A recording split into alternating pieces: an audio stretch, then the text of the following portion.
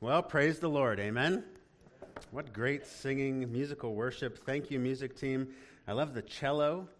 That's up here. We got a cello. We're starting a choir, Lord willing.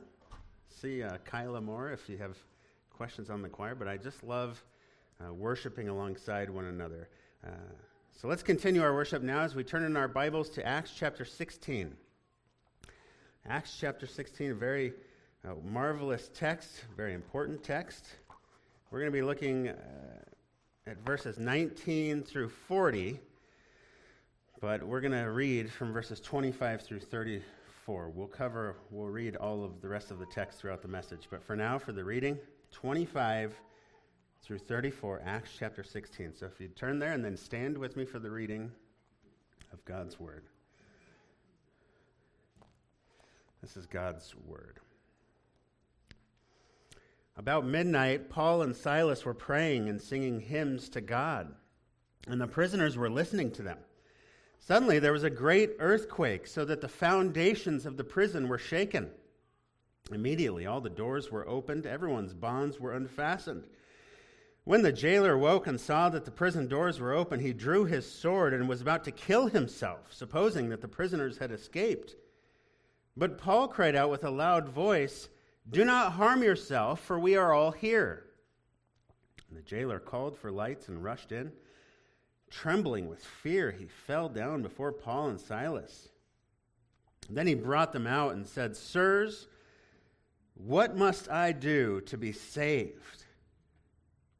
And they said, "Believe in the Lord Jesus, and you will be saved, you and your household." And they spoke the word of the Lord to him and to all who were in his house. And he took them in that same hour of the night and washed their wounds. And he was baptized at once, he and all his family. Then he brought them up to his house and set food before them. He rejoiced, along with his entire household, that he had believed in God. Our Heavenly Father, we thank you so much for this wonderful text. And we thank you for the grace that you showed to this jailer, and we thank you for the great grace which you've bestowed upon us as well, including the ability to come together now and read your holy and inspired word. We pray that you'd be glorified in this time. In Jesus' name, amen. In our time together a couple of weeks ago, we made a reference to a common prayer recited by the heads of some Jewish households, a prayer which expressed gratitude to God for one's position in life, but through negative statements. Namely, "I thank you, God, that I am not a Gentile, a woman, or a slave." These blessings, which modern scholars call the blessings of identity, gradually became a part of the preliminary prayers of the daily morning service. "Oh God, I thank you that I am not a Gentile, a woman, or a slave." How interesting is it then that we've seen this same God being addressed, the God of Israel, the God of Abraham, Isaac, and Jacob, the God of these rabbis and heads of households, the God that they claim to worship, going on to pour out his divine mercy and his divine grace, his amazing grace, upon a woman, a slave, and as we just read, a Philippian jailer, a Gentile, right? On the slave girl from our time last week, he poured out his mercy. In the name of Jesus Christ, she was set free from her enslavement to an evil spirit, as well as from the dominion of her earthly rulers. To the woman Lydia and this jailer, he poured out the greatest example of grace and mercy that can possibly be bestowed upon any human being, as he brought them from Philippi to paradise, as he gave them complete forgiveness of sins, a new life in Christ, and an irrevocable reconciliation to their Creator for all of eternity in the new heavens and the new earth. And while the rabbis and the heads of household who prayed such prayers very likely remained in their sin, perished in their sin, and are therefore being eternally condemned for their sin, this Gentile and this woman, maybe even that slave girl, are currently in the presence of their Lord in glory. offering praises to his names for blessings that far exceed mere ethnic heritage or temporal societal privilege, showing us yet again that his ways are certainly higher than our ways. We've got a lot to get to this morning. We've got 8 points, Thomas. 8 points. 8 very brief points. Don't freak out here. But they start back in verse 19, where we see the owners of this once enslaved girl condemning Paul and Silas for robbing them of their cash cow, for casting that demonic spirit who had indwelled and controlled this young woman. Luke says, but when her owners saw that their hope of gain was gone, remember, that was their hope in life. Financial gain, which came through the exploitation and spiritual manipulation of other human beings, now gone. Those are the real motivations behind their actions here. When they saw that their hope of gain was gone, they seized Paul and Silas. They dragged them into the marketplace before the rulers. When they had brought them to the magistrates, they said, "These men are Jews. They are disturbing our city. They advocate customs that are not lawful for us as Romans to accept or practice." The crowd joined in attacking them, and the magistrates tore the garments off them and gave orders to beat them with rods. When they had inflicted many blows upon them, they threw them into prison, ordering the jailer to keep them safely. Having received this order, he put them into the inner prison, fastened their feet in the stocks. Again, these owners claim to be defending the honor of Rome, acting as the patriotic champions of the virtues and values of their charming city here. But in reality, they wanted to inflict pain and vengeance upon these servants of the Most High God for disrupting their business. So they take them to the magistrates, the rulers of the city. They stir up this crowd. Officers come in. They take the clothes off Paul and Silas' back, and they start hitting them with these thick rods, inflicting deep muscle bruising and bleeding, which it was tremendous pain, thud after thud after thud. They're just whacking these guys. Then we're introduced to this jailer, okay, and he's a mere order taker at this point. Very likely he was a Roman centurion or a retired soldier who has the responsibility of watching over known criminals and lawbreakers.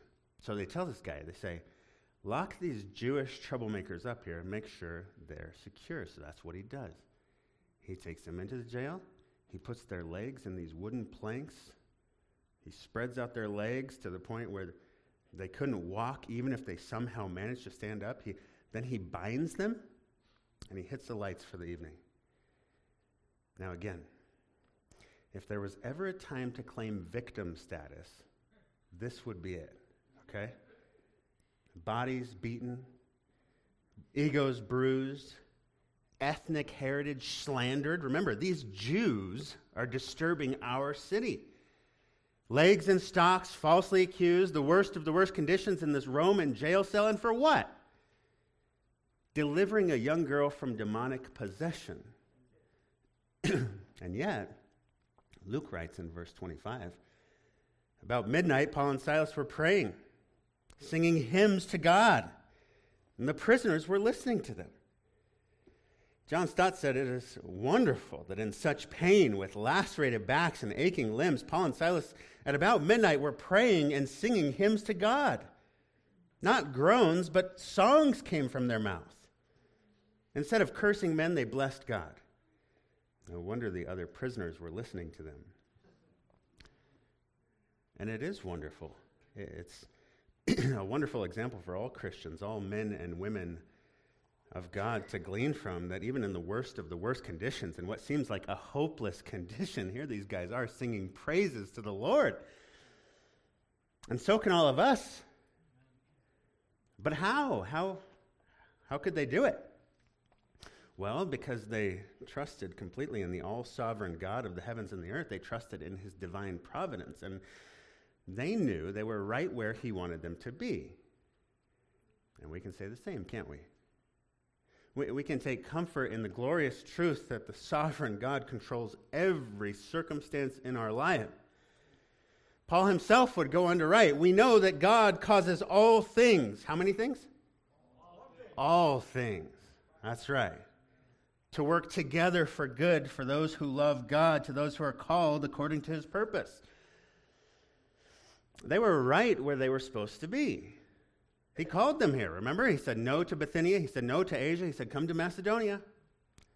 Come to Philippi, where a woman will be saved, a slave girl will be delivered from her bondage, and the heart of a jailer in the next room over would be perfected and being prepared for what's about to take place here. Even in their pain and their affliction, they knew good and well who was in control. Amen. Right? And we can have that same assurance. It always reminds me of what Charles Spurgeon, who suffered with all kinds of ailments, both physical and emotional, including severe depression, said this of their place in his life. He said, "It would be a very sharp and trying experience for me to think that I have an affliction which God never sent me, that the bitter cup was never filled by his hand, that my trials were never measured out by him, or sent to me by his arrangement of their weight and quantity." Spurgeon knew where his afflictions had originated. He knew they were used by that same sovereign to shape both his life and his ministry. And this was true of Paul and Silas. So they began to sing hymns. They began to extol and praise, sing songs of adoration, not about themselves, not about each other, but who? The God who had them in those stocks by his divine providence.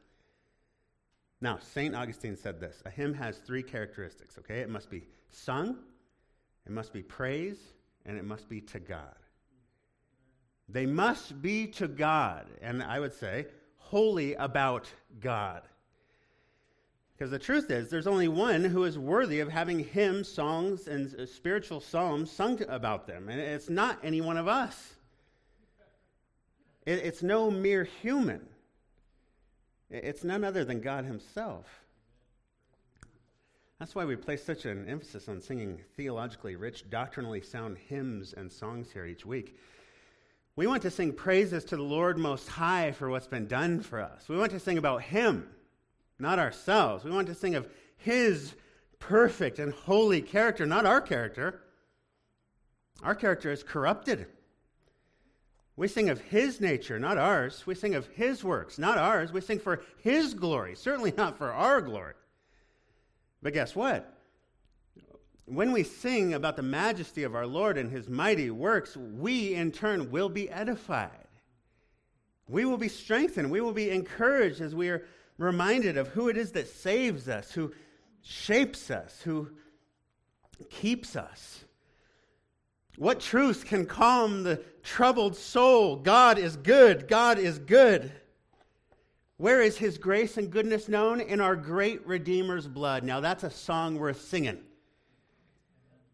Marvelous grace of our loving Lord, grace that exceeds our sin and our guilt. Yonder on Calvary's mount outpoured, there where the blood of the Lamb was spilt. Grace, grace, God's grace. Grace that is greater than all our sin. I don't want to sing about myself or other people. Gag. How tired and uninspiring. Let the heathen sing of their vainglorious love for themselves and each other. No, I want to sing about the immortal, invisible, God only wise. In light, inaccessible, hid from our eyes, most blessed, most glorious, the Ancient of Days, almighty, victorious, thy great name we praise. Not our name. James Boyce said this. He said, the great hymns of the church are on their way out. They're not gone entirely, but they are going, and in their place have come trite jingles that have more in common with the contemporary advertising ditties than the Psalms. This is back in the 80s, mind you. It's way worse now. He said this: the problem is not so much the style of the music, though trite words fit best with trite tunes and harmonies. Rather, it is with the content of the songs. The old hymns express the theology of the Bible in profound and perceptive ways with winsome, memorable language. Today's songs are focused on ourselves. They reflect our shallow or non-existent theology and do almost nothing to elevate our thoughts about God. Worst of all, he says, are songs that merely repeat a trite idea, word, or phrase over and over again. Songs like this are not worship, though they may give the churchgoer a religious feeling. They are mantras, which belong more in a gathering of New Agers than among the worshiping people of God. End quote. The elders here at Lakewood Bible Chapel want to encourage you to sing theologically rich songs and hymns.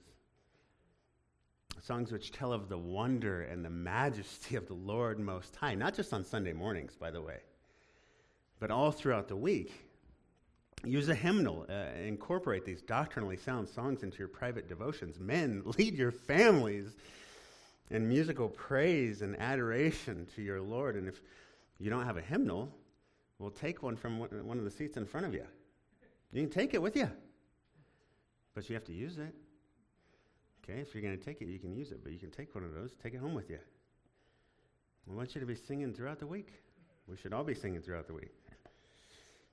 Back to Paul and Silas, who are in this jail, bodies bruised and bloodied, yet singing praises to their sovereign Lord, and the prisoners are listening to them. Next thing you know, in verse 26, Luke writes this: "Suddenly there's a great earthquake, so that the foundations of the prison were shaken. Immediately all the doors were opened. Everyone's bonds were unfastened here. Everyone's bonds were unfastened.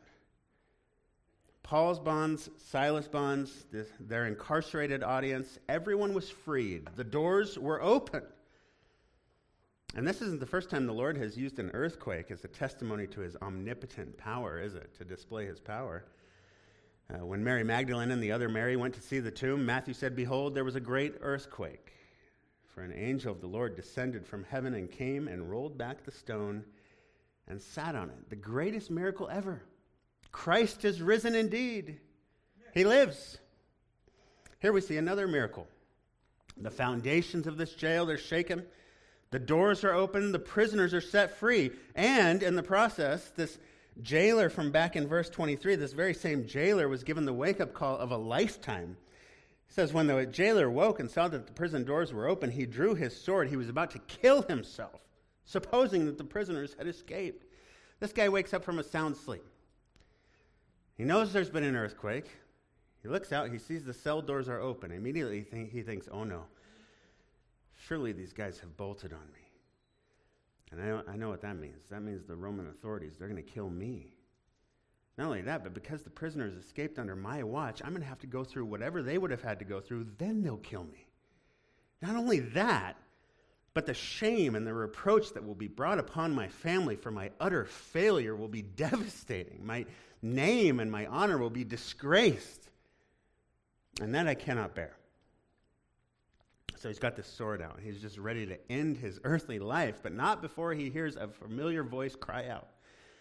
The voice of one of the men whom had been beaten and bound, the voice of one of the men whom this jailer himself had placed in these painful stocks that spread his legs apart.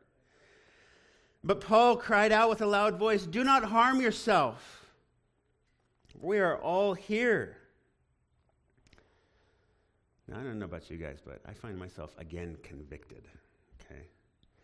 If a representative of the state inflicts many blows upon me, slanders me, bounds me, spreads my legs apart and fastens them in wooden stocks, I'm not sure if my first response would be, "Don't harm yourself." In all honesty, a little harm might do him good. But you know what? That's how I respond now, after reading this, after seeing what happens with this jailer here. Again, we shouldn't insert ourselves into every narrative account in the Bible. We're not called to do that. We're not Moses, we're not David, we're not Peter, we're not Paul, but we can glean principles from their testimony, can't we?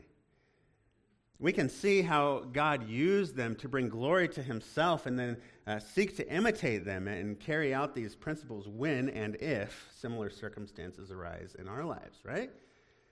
Take the principle from this. Look at this. Paul says this. He says, don't harm yourself. Don't hurt yourself now. We're all here. Nobody's left. Just calm down. Look at the jailer's response in verse 28.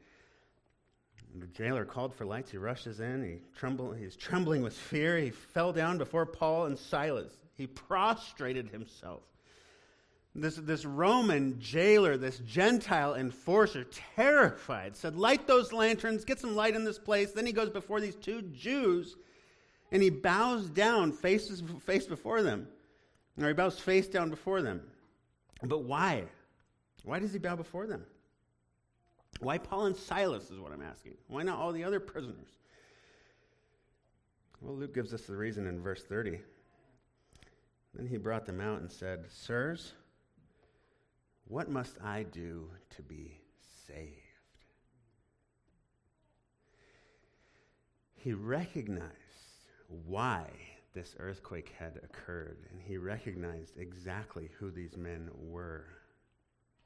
In that moment, he recognized what the servant girl had been saying over and over and over again. These men are servants of the Most High God who proclaim to you this way of salvation was true. He wasn't talking about physical salvation either. He wasn't asking, what must I do to be saved physically? He survived the earthquakes, right? Or the earthquake. It was over. So he wasn't talking about that. Plus, he was just about to kill himself. He was about to commit suicide. So he's not talking about being saved temporally here. He's saying, I need salvation from the God you worship. I need to be saved from the Most High God that you serve. This leads me to believe, and we're given no indication of it anywhere, but this leads me to believe that the hymns that they were singing, the hymns that the other prisoners were listening to, that these hymns were drawn from the divinely inspired scriptures. Again, there's no way for us to know. Luke doesn't say it, but consider the content of some of the hymns Paul and Silas would have grown up singing, okay? Listen to the theology of these Hallel psalms, these praise songs sung at every Jewish festival, including the Passover. They would have known these by heart. Psalm 113, praise the Lord. Praise, O servants of the Lord. Praise the name of the Lord. Psalm 114, tremble, O earth, at the presence of the Lord, at the presence of the God of Jacob, who turns the rock into a pool of water, the flint into a spring of water. Psalm 115, the heavens are the Lord's heavens, but the earth he has given to the children of man. The dead do not praise the Lord, nor do any who go down into silence. But we will bless the Lord from this time forth and forevermore. Praise the Lord. Psalm 116, I love the Lord because he has heard my voice and my pleas for mercy, because he inclined his ear to me. Therefore I will call on him as long as I live. The snares of death encompassed me. The pangs of Sheol laid hold on me. I suffered distress and anguish. Then I called on the name of the Lord. O Lord, I pray, deliver my soul. Gracious is the Lord, and righteous. Our God is merciful. The Lord preserves the simple. When I was brought low, he saved me. It doesn't get much lower than about to commit suicide, does it? That's about as low as you can get. But when I was brought low, he saved me. Psalm 117, praise the Lord, all nations. Extol him, all peoples, for great is his steadfast love toward us, and the faithfulness of the Lord endures forever. Praise the Lord. Finally, Psalm 118, oh, give thanks to the Lord, for he is good, for his steadfast love endures forever. Out of my distress I called on the Lord. The Lord has answered me and set me free. The Lord is on my side. I will not fear. What can man do to me? The Lord is on my side and my helper. I shall look in triumph on those who hate me. The Lord is my strength and my song. He has become my salvation. Open to me the gates of righteousness, that I may enter through them and give thanks to the Lord. This is the gate of the Lord. The righteous shall enter through it. I thank you that you have answered me and have become my salvation. My salvation. Yeah, it may have been the servant girl or the demon inside of her. It may have been the testimony of the earth's trembling, the foundations of this jail trembling that caused this man to ask this monumentally significant question. But I tend to think it was those hymns and those prayers. I tend to think it was those prayers, in addition to the transforming work of God the Holy Spirit, of course, which moved this man to ask, what must I do to be saved? Is there a better question in all of life? Oh, to be asked that question. Oh, to be brought to the point in our lives where we ask that question. Have you ever asked that question? Have you ever given thought to your salvation? Maybe the Lord is preparing your heart this morning. Maybe the Lord is preparing your heart to be able to ask that question this morning. Maybe the Lord has prepared your heart to hear and understand the answer to that question then given by Paul and Silas. Do you want to know what that is? Do you want to know the answer? Well, look in verse 31. That's where the answer is. What must I do to be saved? Answer. And they said, believe in the Lord Jesus, you will be saved, you and your household. And they spoke the word of the Lord to him and all who were in his house. Now, there's a lot in this 31st verse, isn't there? There's been a lot of discussion about this 31st verse. There's been a lot of division over this 31st verse, hasn't there? First of all, notice what Paul and Silas did not say. They didn't give this guy a lecture on theology, okay? On the intricacies of the differences between Calvinism and Arminianism. That would have been quite the prophetic miracle in itself, by the way. Notice, though, they didn't try to dissect and determine exactly what he was trying to articulate when he used the word saved. Now, what exactly do you mean? Notice they didn't say anything about the church. They didn't say anything about baptism. They didn't say anything about the Lord's Supper. They didn't even say anything about repentance. They didn't say anything about the need to confess specific sins or about his religious conduct or about his behavior or his language or what kind of clothes he wore or what kind of friends or foods he would have to forsake. They didn't say anything about his having to be a better person. They didn't say anything about his needing to sell all his possessions. They didn't say anything about him having to pray toward Jerusalem 5 times per day. They didn't say anything about giving to the church. They didn't say anything about his need for quiet time or positive thinking or reflective self-care. They just gave him the divine requirement for salvation. Man is saved or justified or made right in the sight of the holy God by faith alone. Believe on the Lord Jesus Christ and you will be saved.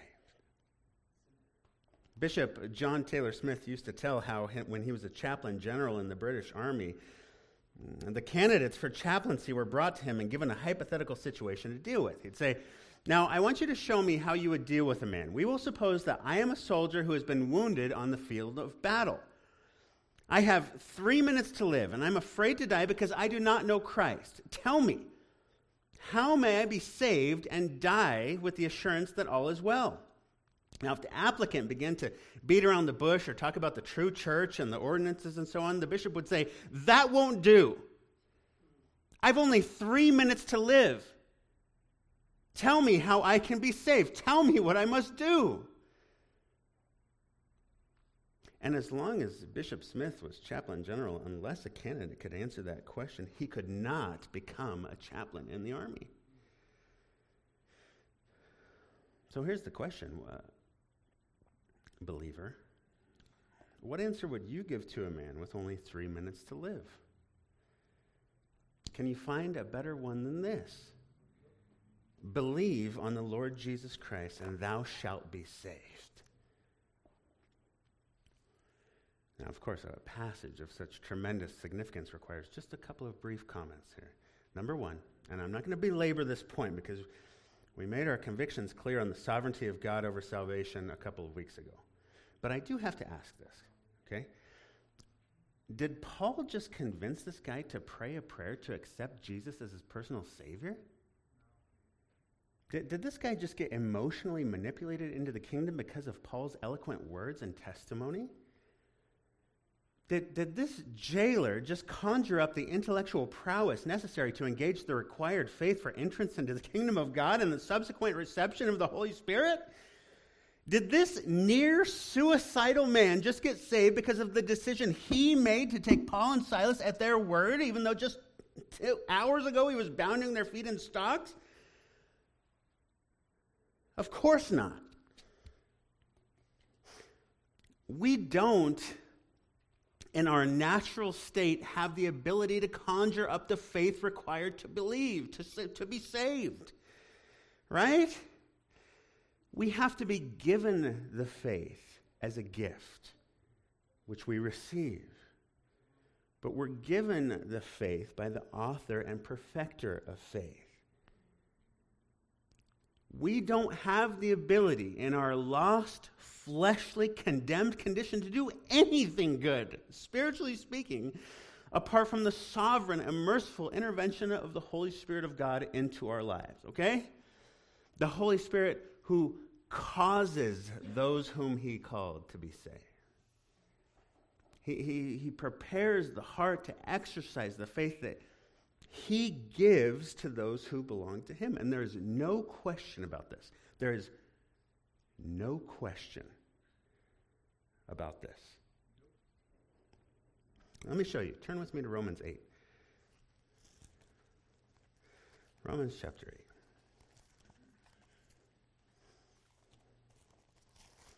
I just want you to see this in your own Bibles.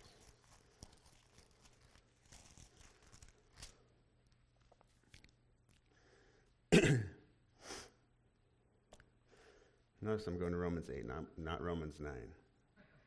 That would have been way too easy. I'm not going to bring that one up. Look at verse 5, okay?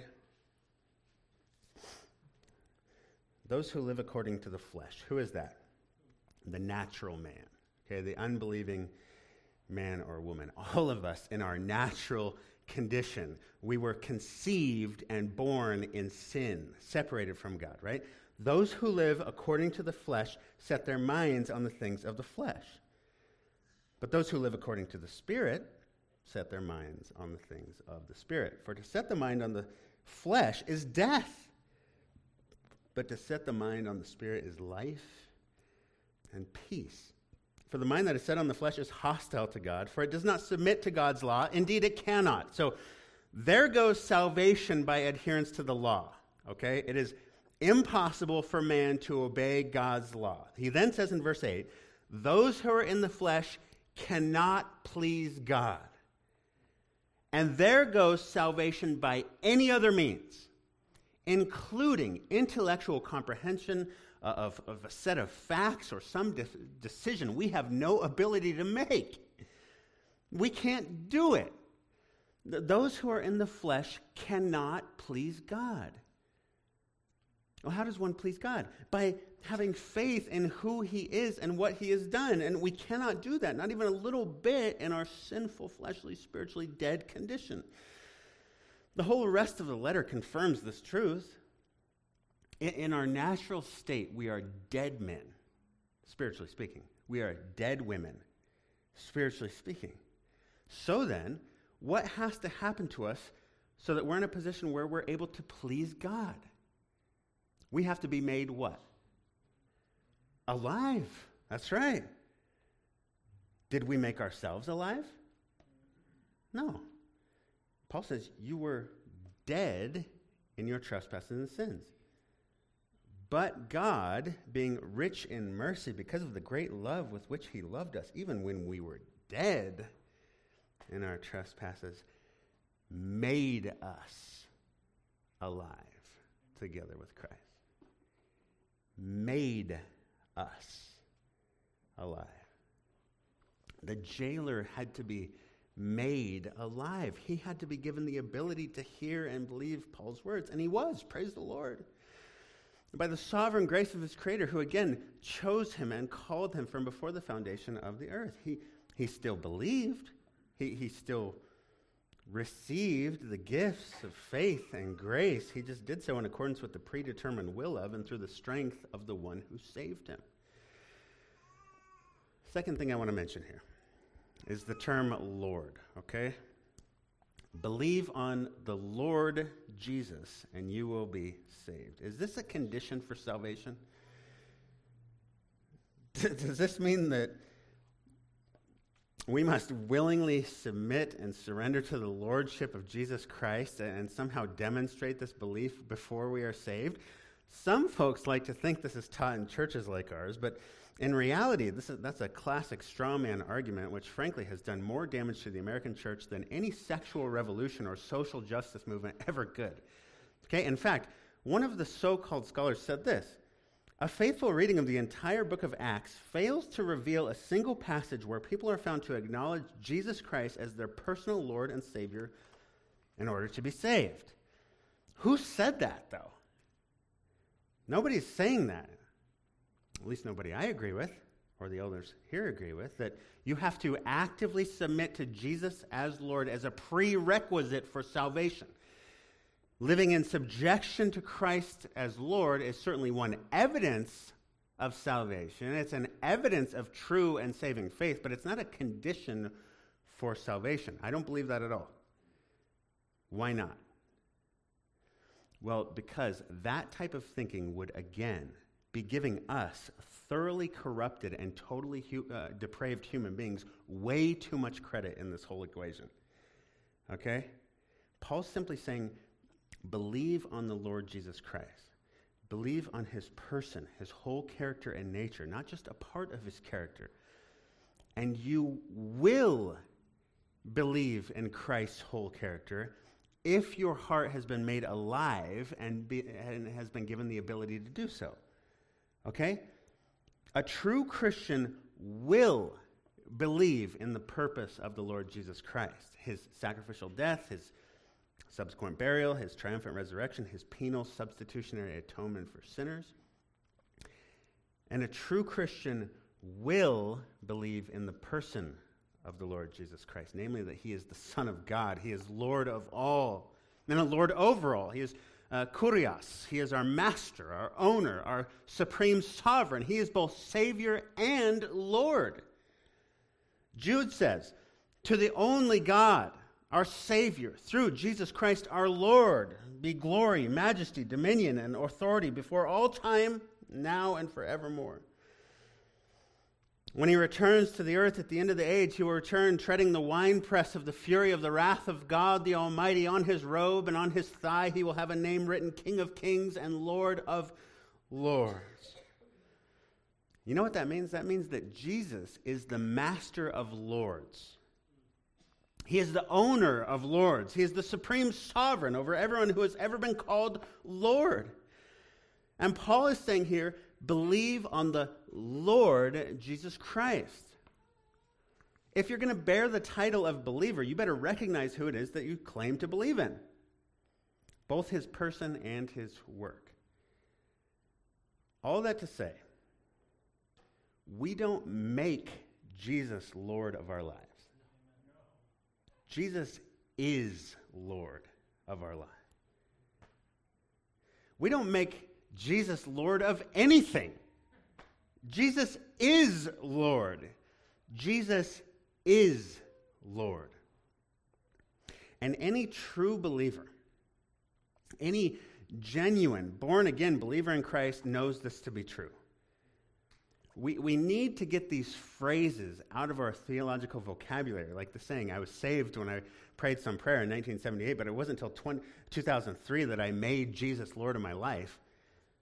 That kind of language and principle is found nowhere in Scripture.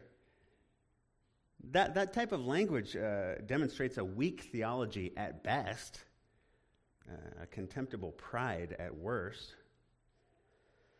I remember a pastor down in Tennessee said to me, he said, there are two categories of Christians, There are believers and there are disciples. Believers simply agree that Jesus is Messiah and their personal Savior.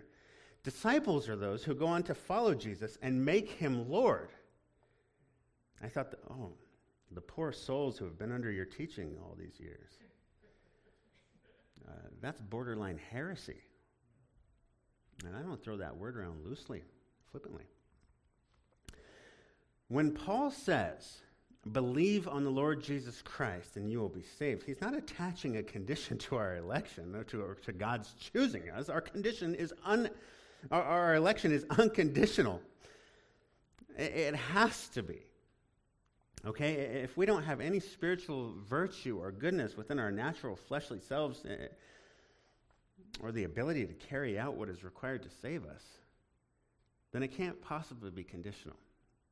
We can't do it. Our salvation is all of grace. There's no such thing as meritorious grace. Therefore, there's no way that we can make a person submitting to Jesus' lordship a condition for salvation. Submitting to his lordship is an evidence of genuine conversion. That's a different story altogether.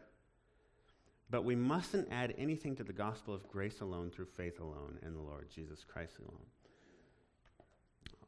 Again, all that to say, Jesus is Lord, whether you submit to Jesus as Lord or not.